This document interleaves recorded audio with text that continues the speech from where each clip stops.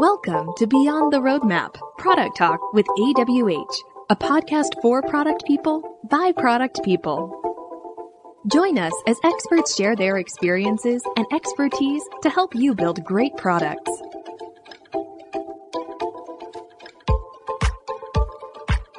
Ryan, thanks for having me on the Product Tank podcast. Very happy to be here and, kind of intro of myself. So maybe I'll give a little bit more background than just at Cardinal, but I started out many years ago at CompuServe, which really taught me, I'd say, two things. One around, kind of deep immersion in technology, and another around kind of what disruption felt like. Because at the kind of the end of the time there, I found myself kind of learning from that experience when, kind of CompuServe was fading and AOL came in and bought us and split us up and all that kind of stuff. And then from there, I went into consulting and did 5 years at a local startup, 10 years at BMW, and then now 8 years at Cardinal. So I have my background actually has been a lot of custom dev, software delivery, product and services. When I left BMW and went to Cardinal, I really wanted to get into two things. One into healthcare and then another into data.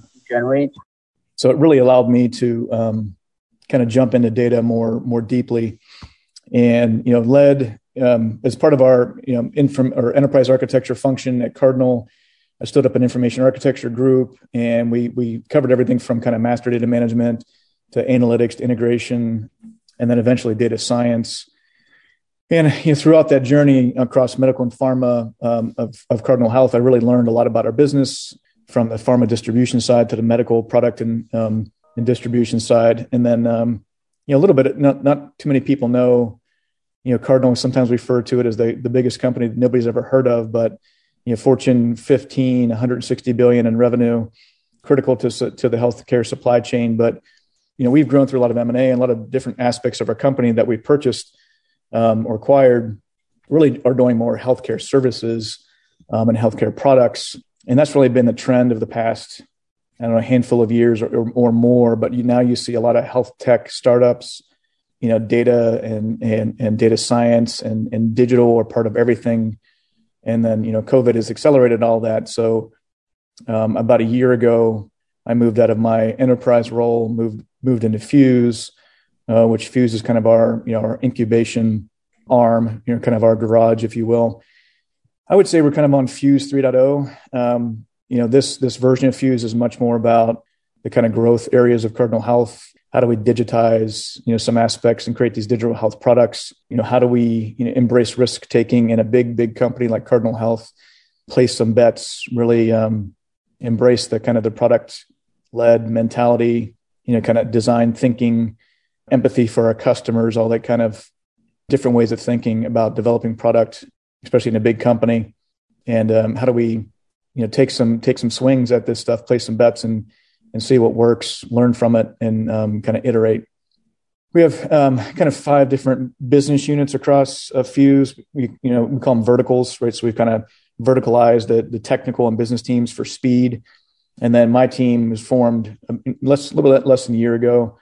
We call it digital services. So I have the kind of the horizontal responsibility across all of these 5 different verticals. And what we're trying to do is figure out, what things to kind of turn into a center of excellence. So we're building out like a data science center of excellence where think of it kind of a hub and a spoke. So the data scientists are embedded in the product teams, which I'm sure is a topic we'll touch on, is like, why is that important?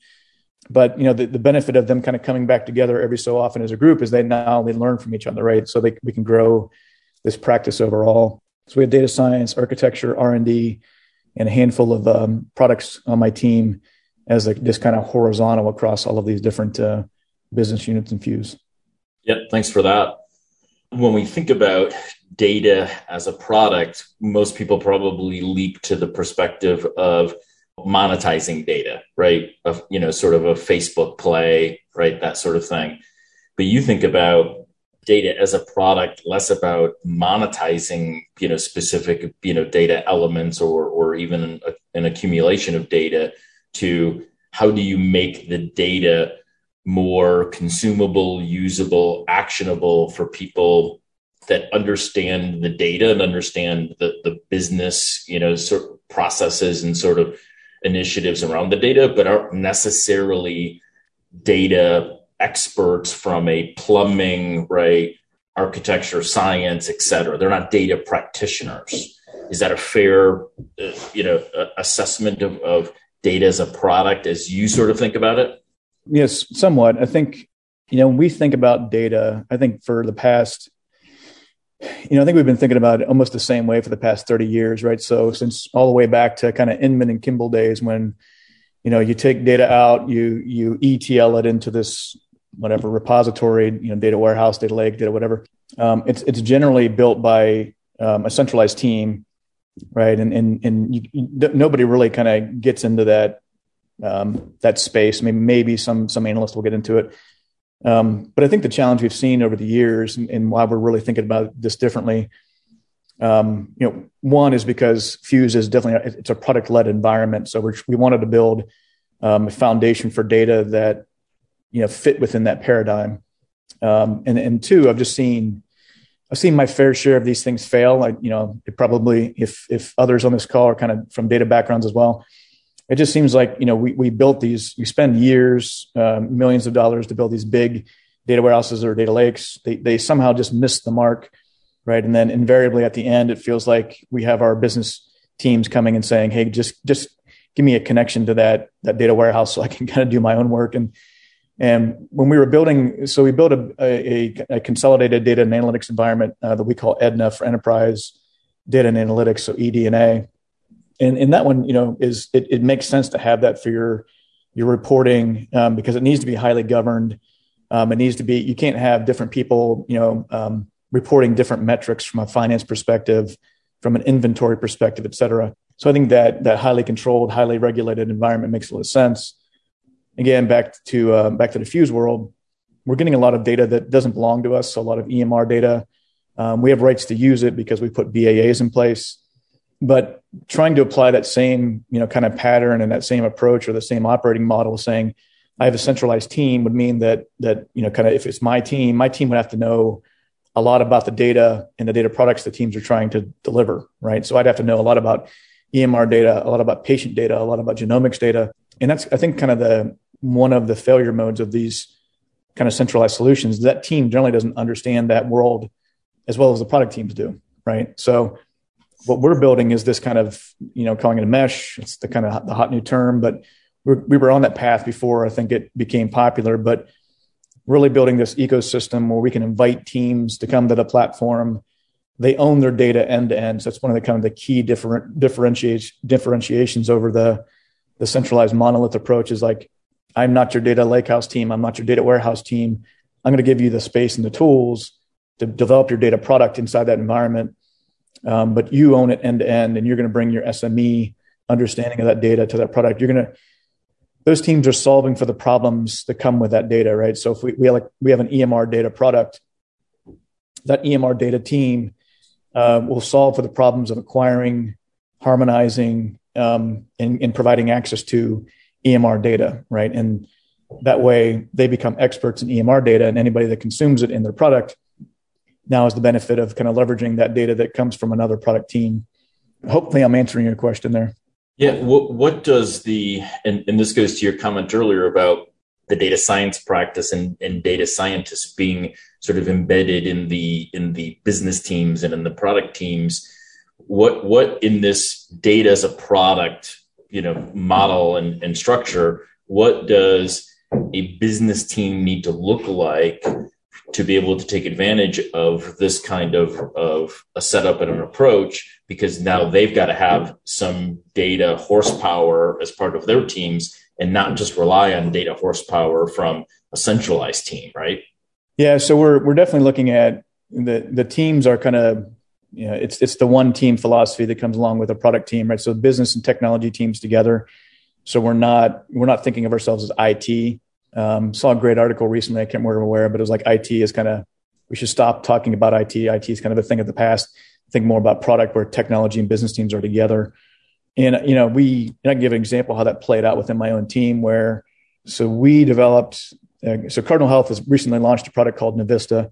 Specifically, there's a sub product in there called Episode Analytics. So we developed it for oncology practices to understand the kind of track kind of treatments of different cancer treatment, right? So the oncology practice can kind of new patient on boards, and they can record what kind of cancer they have, record that, and track it. But we also give, the data science side of it is we're giving cost predictions, like how much is it going to cost to treat this episode of cancer for this patient. And the reason that matters, or the problem they're trying to solve, is that oncology practices that are part of this oncology care model from Medicare and Medicaid, they are incentivized to it's on this value-based care kind of shift in healthcare, where they're being incentivized to provide the best outcome, but also kind of monitor cost, right? So kind of both at once. And until this product came out, I think oncology practices were largely flying blind, because they would get things 6 months after they occurred and kind of see how they did against their target. Well, now we're predicting that when they onboard a new patient. So that's kind of the product side of it. So my data science team is part of the product team for Navista, and as they were building out that product, they understood the problems that were trying to be solved, or the jobs that needed to be done, with that product of Navista. And they didn't, over time, as they understood it, they built a lot of data checks and data quality checks in their data pipelines. They just did things because they were embedded in that team. They could see the product taking shape. They could see the product being demoed, to some of our pilot customers. And the last thing they would want is some data anomaly that they created to be part of that product, right? Another part of my team was they were kind of trying to build something that team would leverage, and we were having, I would say, data quality issues with the data that this kind of ancillary team or kind of secondary team was building. And some things were probably expected that should have been solved, like kind of matching table attribute types, right, from source to target. But over time, when these challenges kept on occurring, it kind of hit me. It's like, no, guys, this is exactly why we're building our data products in this way. That team that you were depending upon to kind of pull that data into that kind of data space for you isn't part of the product team. They will never understand what you're trying to build as well as you do, because you're part of the product team. And it really kind of validated the fact that, these data products need to be part of the product build out, because you end up with this kind of empowered engineer, or this empowered data engineer, right? Who's going to solve the problems they need to solve to build that data product, versus the way we've been building things again for decades, which is I get a spec, I hand it to the engineer or data engineer, they build it, right? And then it never really meets my needs, right? Because I can never really, you can't iterate, you can't be agile in that kind of methodology. So I kind of saw it play out within my own team on two different teams as a bit of a microcosm. And to me, it was really validating on why we're taking the approach we're taking. This sounds relatively easy to pull off, but I suspect that in practicality it isn't, because the tooling now is pretty mature, right? The various approaches and pipes and ETL tools and processes, right? The data space is now, even though there's new tools and new terminology every day, it's a fairly mature place from a plumbing perspective now. But the evolution to get to this point of sort of data as a product is more, it would seem, sort of cultural and people based than it is tooling or methodology around how you get data from one spot to another spot, right? It seems more people centric than sort of technically centric. Is that fair? Yeah, absolutely. It's I think pulling off any kind of successful product is not easy in itself. Getting people to think about data as a product it's new, right? It's not something that a lot of people think about. There was another, again, I can't remember the source. There's a really good article recently around minimal viable data, right? So we've been thinking for a long time about minimal viable or minimal lovable products, but almost every single product now is a data product, right? It has data as part of it. So one thing is we don't really think about, well, what's the minimal viable data we need to make this product successful. For us in healthcare, it's very much about, do you have enough, kind of patient data or the right type of patient data? Like an example, maybe one of our business units does real world evidence studies for biopharma, right? If we say, hey, we have 18 million patient lives as part of our data set, that sounds really impressive, right? But if they're trying to run a clinical trial that's nationwide, and we find out that our 18 million patients are largely in the Midwest, well, then that's really not a good, data set for that product or for that, for that real world evidence study. So, part of it is thinking about, kind of minimal viable data for your data product. The mental model was very different. And I continue to say this, and I can almost watch people as they come into the space, because I think they're still thinking in kind of the way things were done, a long time ago, or for the, up to now, and not really truly thinking as data as a product. So what are the, so I think Nick Baker is actually my product manager on one of our products, or one of these initiatives. But, we first started out, a lot of debate over, what are the OKRs, right? So what is the problem we're trying to solve with, acquiring this data? What are the OKRs for measuring, progress against that data or success against that data? Some of that stuff we're trying to still figure out. I think maybe a third area, I guess what I was talking about, bringing in a product manager initially, I didn't know whether we'd be successful at, kind of finding someone that could really think about data as a product, or what value that person would bring as they were coming into this world. As it's played out over the past several months, I can say, we wouldn't be where we are without some solid product managers as part of this team.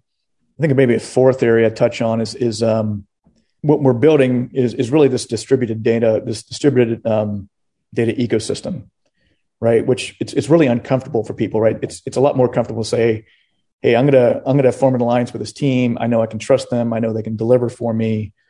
But it's a little bit, it feels a little bit, less certain that if you have, now I'm depending upon several teams, right? And, so each data product, we want to wrap a product team around that, and they're going to, again, solve for the needs of that data product. But when you think about how this builds out, you might be dependent upon 3 or 4 different teams, right? And that kind of can make people uneasy. It's just it's a different way to approach the problem, but it's very much I think like so many things today, they're changing from kind of central kind of monoliths to being distributed, right? So we're still very much, we're still pretty early on our journey. I'm sure we'll hit some speed bumps along the way. But one of the mind shifts that has to take place is that, you're part of this ecosystem. You're going to contribute to it. Here's your job. My role as the central kind of platform developer is really to find ways to kind of monitor what teams are doing, right? So thinking about, maybe KPIs or OKRs for a product have something to do with the number of times the data is queried inside the product, right? So if they have data sets that are never queried, then do we go to them and say, hey, you have part of your product that's never used, right? Or a whole data product itself, right? If it's never really being used, then it probably shouldn't exist, right? Or it should change in order to drive value. But there's a lot to it that's, far beyond, I guess, technology. The part about sort of responsibility and accountability is interesting, because if you're a business unit product team that's building a product, and data accountability and responsibility existed with some central team with some central infrastructure, that sort of relieves you of the accountability, right, and responsibility around how the data is getting used, where in this data as a product model, now the business unit product team has to be very aware of how the data is being leveraged, right, how they're incorporating into the product. Is it challenging to get people to sort of accept that new paradigm of now they, as the product team, have to take some level of accountability and responsibility for how they're leveraging data and how they're using it and all the ramifications therein? Absolutely. Yeah. I'm trying to think of some scenarios when we first started, because I think, one of the problems we're trying to solve for is that central monolith often becomes a constraint, right? So a lot of requests queue up behind them, and then and that can be solved in different ways. But I think in kind of decomposing that into smaller data products, that's one of the things we're trying to solve for. Having these teams, and we're you touched upon kind of within a business unit. The other area of discomfort is that generally, especially in a company like Cardinal, where we have a bunch of different business units, they want to control. They want to have control of everything within what's inside their business unit, so they can control the outcome, right? So they control the funding models are another challenge that we're dealing with or trying to work through. But those I think part of it's going to be us getting the right kind of metrics and measurements and guiding principles. And, basically if you want a node on the mesh, you have to meet certain criteria, right? So you have to be, things like you have to maybe publish what's inside of your node so that everybody can see it, right? You have to do that in a way that your data sets are discoverable. Before guardrails in place, before you take your data product to production, there's certain check marks you have to meet, right? So we make sure that everybody, we want them experimenting and then maybe failing fast. But if you get something that you have somebody has some interest in or it's going to drive value, we want you to get production as quickly as possible. But at the same time, we want to make sure that you do it in a way that's responsible to the entire community, right? Of this mesh. Again, we're still learning through this, and I'm sure we'll kind of add some things to that kind of common governance, but just kind of one of the ways we're thinking about it a little bit differently in this distributed world. Yeah, makes sense. A lot of companies still struggle, and this is sort of across the board from small to mid-market to even enterprises. Seemingly we talk to, companies across that spectrum that are still struggling with data silos, right? Like they've got data in their CRM that operations doesn't have access to, and there's data in the ERP, right, that marketing and sales and business development doesn't have access to. And does taking a data as a product approach help a company to break down some silos, or do you think that you have to sort of tackle the silo piece first and get to a common sort of data repository to even attempt to and be thinking about data as a product? Because data silos are still very real across companies of virtually every size and in virtually every industry. Oh yeah. We have our share. So I think one of the aspects of this approach that we're, embracing, and we have a couple precedents that have kind of played out, proven that, we're sticking to this philosophy of kind of domain-driven design. So think about data domains, right? And having kind of data kind of nodes inside of them related to that domain. So for us, it's, let's say, pharmacy. And we did kind of test this. It's been a few months now, but there's one team, and it's not exactly the same mesh architecture, but it, philosophically it's the same from a domain-driven approach. But they had all kind of pharmacy integrations running through this one team, and they were aligned heavily with this one business unit because that business unit needed pharma data or pharmacy data. Another business unit came that wasn't, they also needed pharmacy data. So we had to kind of ask ourselves, well, does the team that already understands pharmacy data, that owns that kind of, we'll call that pharmacy data product, do they integrate it on behalf of another business unit? Or do we kind of break it out and create a separate, kind of pharmacy data product aligned with that other business unit? And we did stick with that, kind of that precedent of, no, that team is going to, again, own pharmacy data, and they're going to integrate it. And then we'll, that data will get to that other business unit that needs that pharmacy data. So I think it's one way that it does help break down silos. With that, I guess the challenge with that sometimes is funding, right? So that's something is, we're still part of the larger Cardinal Health, right? Which largely has these, kind of annual financial budgeting cycles, right? Which is more targeted at kind of project and programs versus products. But that's, for now, we've been able to kind of stick with that domain-driven approach. But, we'll see how a lot of times money is the thing that kind of drives that in a different direction. Yeah, for sure. When you think about the consumers of data, so people, product teams, and now people inside of these business units being able to leverage the data coming, either that's in their domain or in somebody else's domain, but is now going through the mesh, right? That maybe brings them together and is the fabric, right? That's connecting data across different business units and across different product teams. How empowered are they to go in and leverage that data, either their own domain data or other domain data, in that can, once you sort of give them access, right? And they check enough boxes, as you were talking about, sort of that criterion, right? That you want to put them through so somebody gets, access.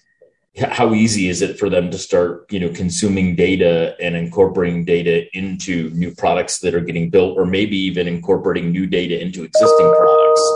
Is it fairly easy for them to now start consuming data out of this sort of combined mesh, or do they need some training, and do you guys have to sort of get them up to speed and ramp them up, or is it fairly consumable and sort of, if once you give them access, they're sort of good?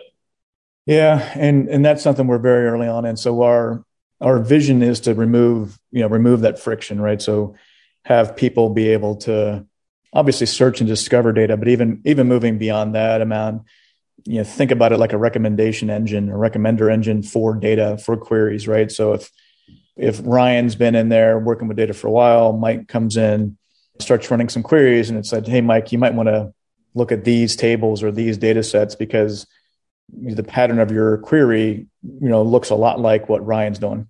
So really kind of baking intelligence into the kind of, the single pane of glass we want to have on top of it. Definitely that single pane of glass, we want to optimize it for, the persona of data producers, right? So I think a lot of our data platforms and data governance and catalog solutions really are aimed more for the kind of the data steward or the data governance professional versus the person who's really kind of the data engineer, the data scientist trying to build a data product. Looking at standardizing interfaces kind of out. So the idea we have is each one of these kind of data nodes, which the team started calling data pucks for whatever reason. So each of these data pucks, looking at standard, kind of inputs into them and then standard ways to get data out of them, right? So we can, once you kind of onboard and understand how to get data out of a puck, then you should be able to do it anywhere. So that part we're working on. We have some data mesh or some data pucks built. This whole kind of data observability, data transparency layer on top of it. We're most of the way through our discovery phase, but and we have some kind of targets from how we want to achieve it. But I really think that's going to be a real key differentiator where can I kind of get an ID that allows me to get access to this kind of data discovery layer, figure out what I want to get access to, someone help me through, machine learning or some kind of intelligent kind of recommender engine, maybe find things I wouldn't have found on my own through my own search and discovery, kind of click a button, right? And then auto provision that data into my data puck now where I can do the work I need to do. That's kind of the, kind of the longer term vision. Essentially it's, we want to do for data what like Shopify did for commerce, right? So kind of think of it that way, get your, sign up, right? Get your identity, get your account, and then go in and you can kind of select and optimize for the, obviously in Shopify, it's a commerce experience. In this case, it's a data experience that you want to build. And hopefully we can remove the majority of the barriers for you to achieve that and, get it done within days, if not hours. In some cases, do you think that people will be creating these data pucks for just analysis maybe, and not even sort of incorporating data into a product? Because, there's data gets used in lots of different ways, right? Sometimes it's historical, sometimes it's predictive, sometimes it's the sort of fuel inside of a product, right? Because software products are plumbing for data or content, right? Otherwise, we don't really need software, right? But these pucks, these are pucks sometimes that aren't going to be just for building a new product. Sometimes these pucks are probably just going to be analytical of, hey, we don't really know what's happening in this part of the business or this process, so we need to do some analysis on it. And in the past, I'm assuming that's a request that would typically have to go from somebody on the business team to somebody at sort of Data Central, where now if you give them the infrastructure to be able to access it, they can pull the data down to their local puck. Now they're empowered to not have to go, make a request to Data Central. Now they just have to get access to the mesh. They can create their own puck. Now they can do their own analysis on the fly whenever they need to do it in a very sort of low friction, very sort of thin, sort of approach. Mm-hmm. Is that accurate? You got it. You should come join our team, Ryan. Be a good addition. No, absolutely. We kind of think of things in terms of, we started to standardize on naming of kind of core data pucks and composite data pucks, right? So core are things like, EMR, pharmacy, we're getting into genomic, that kind of stuff. So you can see these kind of core, I was calling them primitive, but I think for some reason that somebody didn't like that, but core is good as well. Somebody did like the term primitive. Yeah. Maybe nobody wants to be an owner of a primitive data puck, but versus a core, I mean, it sounds more, more substantial. So we have core data pucks, which are kind of those, a lot of, integrating, pulling data in from a, kind of domain based, but pulling data in from a, could be an EMR, EHR record or something like that, or a claims and remits solution within an oncology practice or a dermatology practice or whatever ology practice it'll be. But that, again, that core puck should be looking at, and this is something we still have to test. So for a good example, claim and remit data, which is largely the billing data around healthcare, right? If we have it from, rheumatology and oncology and, your general practitioner, should all those come into one puck? That's kind of where we are right now. I think we're going with this philosophy that we can kind of decompose those when needed, right? So, but right now they being one. And then to relate to your question, these composite pucks are things more like data products or products that are being built out of these composite or these core pucks. So Navista being a good example of that. But the team, definitely the data, the advanced analytics and data science teams within the business, when they have these kind of ad hoc requests, or in our case, if we have to conduct a study that we're being, paid to do, engaged to do, then exactly they would do that, right? So we're not here yet, but the idea again is I want to be able to select either the core pucks I want to be able to connect to, or the specific data sets I need. Click a button. If any of that, kind of data needs someone to approve, like, from a data privacy officer, that request will be routed to them. If they approve it, then we could auto provision that puck, and then that person then has access to that environment. All the data they need is there, and they can begin doing their analysis. I guess the other part of that too is so we're standardizing on tools a little bit too. This implementation happens to be on Google Cloud, so each kind of puck gets stood up with a standard set of BigQuery, Airflow for transformation, kind of logging and monitoring and alerting is all kind of out of the box, right? If we're successful with this, and I think so far we're getting some great traction against it, then we'll probably take that same pattern and try to see how we can apply it back to some of our other cloud environments. So if you start pulling back a little bit, maybe the 50,000 foot views, you kind of have this. You may not care as much about which cloud we're sitting on. So I think a lot of companies are dealing with this where we have a lot of clouds. We do have a primary provider, which is Google, but we have some still pretty good presence on AWS and some on Azure. And if we acquire a company, which we do, right, that happens to be on Azure, then it's like, well, how do we integrate them, right, and make them part of the rest of the offerings? So we're thinking that this kind of data product approach and this data mesh approach, if we can get it to cascade across clouds, also solves that problem for us. How would you, for somebody off the street, how would you sort of describe this mesh architecture?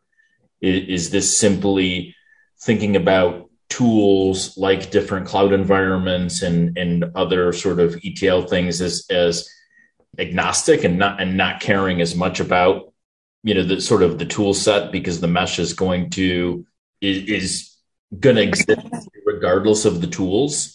Or is it tool dependent and the mesh has to be smart enough to know how to leverage the individual tools, but it does care very much about the underlying tools? How do you sort of think about this mesh architecture, and how would you sort of describe it to the layperson who has no sort of data background and sort of sense whatsoever? Mm-hmm. So this isn't for the layperson, but I know we've compared it to kind of microservices. How microservices allow us to kind of break down monoliths, but that's more for the technology professional. One of the analogies I use has been more of like a factory, right? So we are standing up a factory, which is the kind of the platform.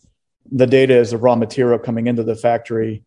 And then you could say the kind of the workstations within the factory are kind of like the data pucks, right? The data nodes. So that workstation may specialize in taking data or taking raw material and then shaping it into a certain kind of core product, right? Now, again, those core products could be, built into a composite. So I don't know what a good analogy is. If it's car's a pretty complex machine, but, raw material coming in and the workstation that team, ends up kind of developing is, the exhaust system, whereas another workstation or another puck is, creating the engine. Right now, that engine can be kind of plugged into various different products, but that's kind of where we're, a good analogy, I guess, that we used a couple of different times with more business leader types. Where, and another aspect of that analogy too is like we're only building the aspects of the factory that are needed today, right? So we're solving for the problems today, because what we don't want to do is overinvest or overspend and build this wonderful factory, right? With dozens of workstations, and we only have data and we only have raw material coming into 2 of the workstations. Right. That's not a good scenario. And I think that's where a lot of software has been built that way in the past, right? We build it, these big monoliths, and it's like, no, we're not going to do that. And again, it makes people uncomfortable, because it's like, well, when am I going to get to that third workstation that I need for this product that I'm going to do next year? It's like, well, when we get there, we'll add that to it, right? And but to good example. To some degree, we trained people to think, of the they're building this big data thing, right? This big data repository. So all the data is going to be in there. And now you're having to sort of untrain them to think of data less as this big monolith, as more of this, this thing that has to have some specificity behind it to be able to have, right, a construct around it that actually leverages that piece of data, right, and that type of data in an effective way. So we created some of us data people, right, created some of the problem, right? Because we got business people thinking about, all the data exists in one place. That's awesome. I can request whatever I want, and these guys ought to be able to deliver it. And now you're trying to get people to think in a different way.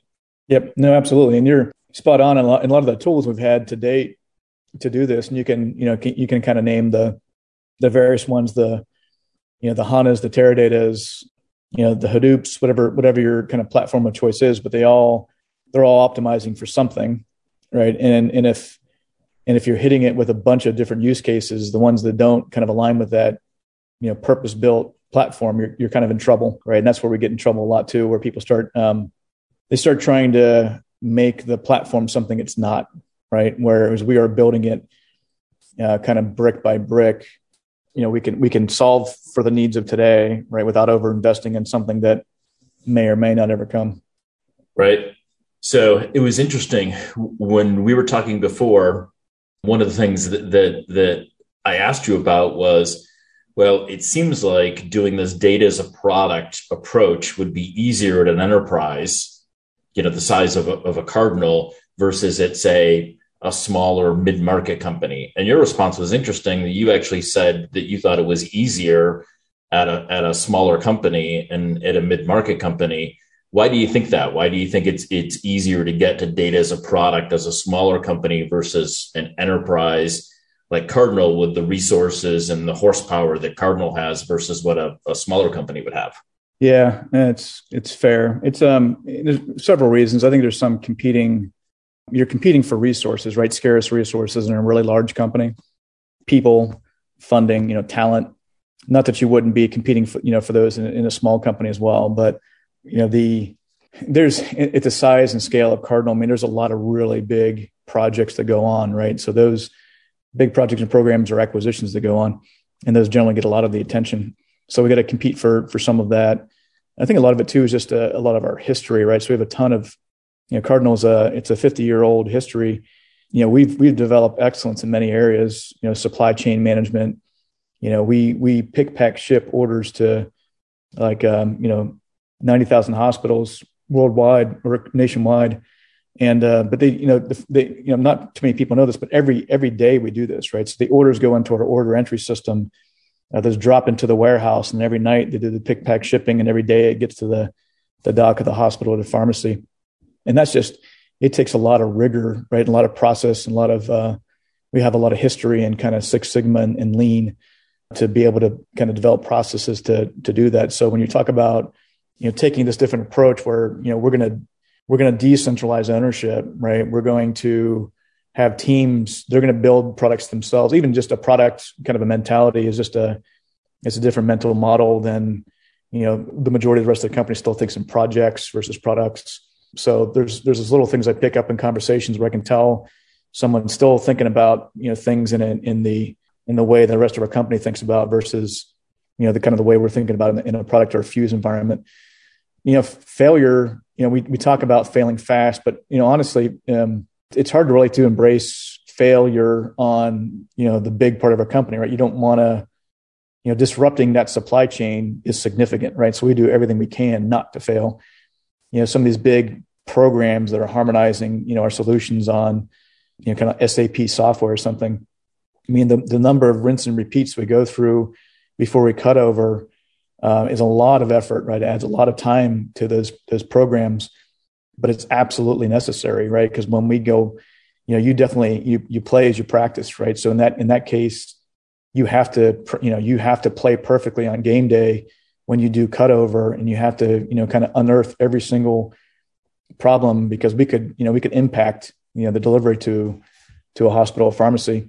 Again, within the product environment, that's not something that what we want to do is we want to get. And actually, one of the things I kind of skipped over is one of the kind of the OKRs of this data environment is really we want product teams to be able to launch products more quickly and scale them more rapidly, right? So how do we measure that?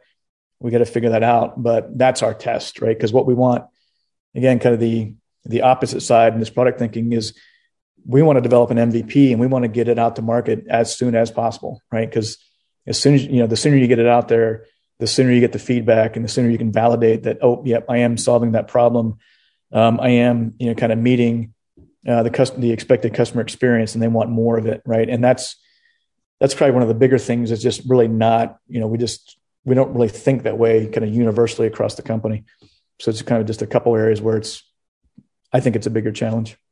Yeah, I'm glad because my next question was going to be on how do you know whether this data as a product approach is working and making a difference. I'm glad you touched on sort of the OKRs and products getting built faster and being more scalable faster, because if you don't have some real world ways, right, to be able to say this approach is making a difference, right, on the ground, right, with products evolving faster and our validation of being able to solve problems faster with new products, then it could be an exercise in futility of, well, it doesn't matter whether you're, data as a product or you're back to the monolithic centralized data thing, right? If there isn't real tangible value out of it, then especially, and this is how often business unit people think, it's like, well, if this doesn't help me move faster and accomplish what, my objectives as a business unit better, right, then why do I care how the data is stored and how the data is consumed? Yep. No, totally. We're thinking like like an overall product or like a startup where we went through our discovery phase of kind of what did this environment look like, what problems were we going to solve, what were the most immediate problems to solve. And as we did that, we started building out this data mesh and really focused on kind of the first, kind of set of OKRs, really focused around adoption of the platform, right? So are people actually using it, right? Can we attract people in to use the platform? And we definitely have a lot of, interest in it. And we have a lot of people onboarding on the platform. That's kind of the first phase, if you will, is, kind of getting traction. The second one is actually driving value, right? So now we drive value, right? So again, we talk about if value ends up being able to launch products more quickly or giving someone an environment where they can get their analytics insight more quickly, we're kind of entering in that phase now. We are seeing some teams that wanted a, quote unquote, data lake. We were able to build that environment for them in a couple of days, right? Or launch the environment in a couple of days. They're kicking the tires on it, but I think that would have taken months, prior, if not longer.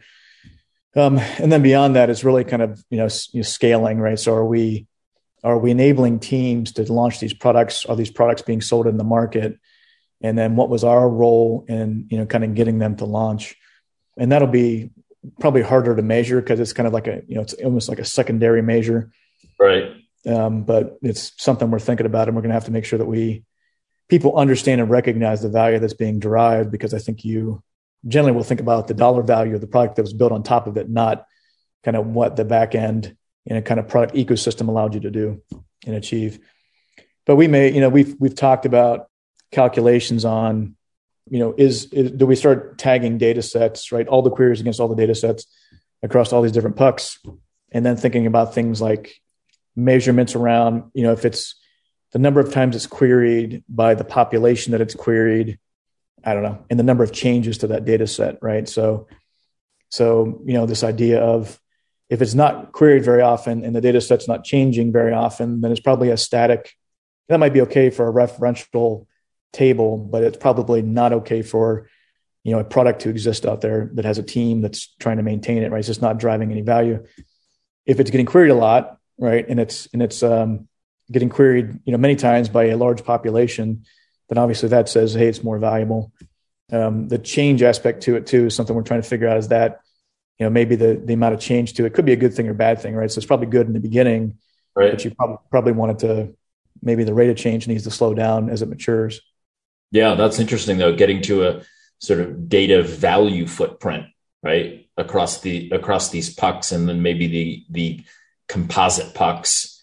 That's interesting, because I don't think that many organizations, because the other thing that happened, historically for many companies, it went from we don't have any data strategy to now our data strategy is we're going to capture as much as we can, we're going to store as much as we can, and then they were forced to then think about, well, what's the value of all the data we're storing and capturing, and nobody really has been able to answer that, right? Because once it's in, a data lake or something like that, it's just this big blob of data. How do you assess value?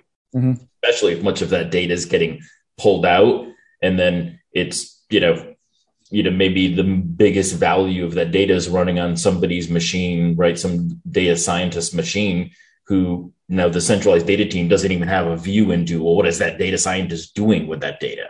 So I think data value has always been sort of a holy grail that never has really been achieved. And maybe your approach with the mesh and then data as a product at least gives you a shot at figuring out how to value the data. Yep. Yeah, we're thinking about that kind of stuff a lot. And I know we're running short on time, but one of the... Quentin just threw a question in here. So yeah, if you've got a question, throw it in the chat and Mike will respond to it. Can you see that question from Quentin? Yep. So can you talk about the role of data in ML ops and the integral roles in the product?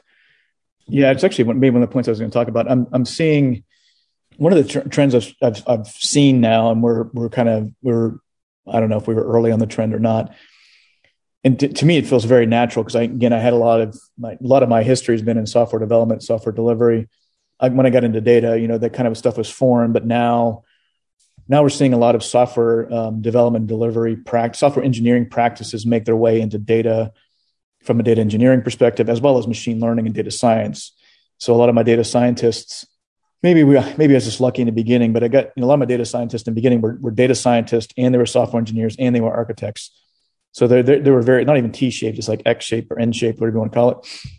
And so that I saw how kind of well that worked. And then as we matured and grew and kind of delivering more machine learning data science insights, I saw how beneficial that was, because they're applying these kind of data or software engineering practices to data engineering and data science. So definitely like that, the ML ops philosophy is core part of what we do. I think now you're seeing like, Fishtown Analytics has a data build tool, right? So a lot of companies are starting now to embrace this. And we've had some people join my data science team who are kind of hardcore analysts, like working with Tableau. They come over and it's like, they're great at querying data, but they're lacking a lot of the different kind of skill sets around, hey, no, you have to actually write things as code, right? And then check that in and then version it and then migrate it through the environments, right? It's not something that's natural. But I've seen people kind of grow and mature and then go back to kind of analytic functions and take that knowledge with them. So I definitely think that's a trend I'm seeing. I really like. I think another question, how do people find things like pucks? Do pucks live in a specific space or platform or tool? How do multi-puck queries work? All good questions, Mr. Slee. So yeah, right now, we have probably, I wouldn't say a dozen pucks, something south of that. Again, we didn't want to invest in kind of our data discovery solution until we knew people were going to start adopting the pucks, right? We wanted to solve for that problem first. So now we're looking at that. That's how people will find the pucks, right? So we want to get away from the tribal knowledge of you have to go ask somebody to this data discovery platform. And again, when a new puck is created, maybe when it gets added to the mesh, right, it kind of sends a message up to the data discovery platform and says, hey, I'm now on the mesh. You can query me via these interfaces. Still working on that. That'll be the next kind of 6 months of focus. Do they live in a specific place or platform or tool? For us, since we're GCP, I'd say the primary consideration that we're solving is kind of what that data puck looks like and what data is going to be inside it. To us, secondarily is what technology is underneath it. And so the tool for us happens to be BigQuery for a lot of our data pucks, or I'd say all of our data pucks currently. That doesn't mean that someone creates a new data puck and they choose maybe Postgres, right? Now we would guide them and why you need something different, or maybe just GCS buckets, right? That's fine, but again, we're trying to standardize ways of getting data in, ways of getting data out, but the underlying technology can change. Multi-query, there's ways, since we'd have to figure out if we end up on BigQuery and Postgres and GCS, we'd have to figure out a way to kind of query those today. Since we're all BigQuery, cross-puck queries aren't a problem. If you were Snowflake under the covers, same thing, cross-puck queries wouldn't be a problem. Also looking into, BigQuery's kind of data exchange capabilities where we don't have to move the data. We can kind of, just share it between pucks, looking at things like that. Chris asked too, do you think about distributing data into the ecosystem when the business is looking for truth versus truthy data? Are you moving towards microdata like microservices? How do you prevent fiefdom building? I think part of our guidance is around going to be, we don't want, for a single source, that should not go into more than one core puck. So we're putting principles in place like that. So if somebody's integrating EMR data from an oncology practice, no other puck should go along and kind of take that same data and integrate it from the EMR practice, right? So they should build upon the core puck that we have in existence. We got one last question, Mike, about how has this changed your hiring approach? Oh, it definitely has. My 10 o'clock is, or my 11 o'clock is calling me, but just have to give me one more minute. So how does it change your hiring approach? Does it mean you've hired a lot of data analysts and trained them to be experts of the domain, or for each team? Yeah, absolutely. As I said, it really, when I began, I kind of, one is around product management, right? So I didn't know how product managers would even operate in this environment, what value they would add. As I said, kind of Nick was my first person in, has been, found myself, to the point where I couldn't even, do without him. We actually added another product manager. So, product managers are very, important to us.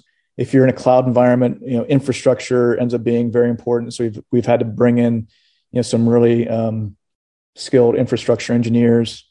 Those are two of the things. As we build these product teams, we definitely want to make sure that they have that kind of right blend of product management, data engineer, maybe even software engineer, a little bit of that skill set. But that's kind of how we're building these different product teams. Mike, I know you got to jump. Somebody's already calling you. Thanks for taking the time to talk about data as a product and your work at Cardinal, and more specifically inside of Fuse. Good to see you, my man. I appreciate it. Absolutely. Need some help with product?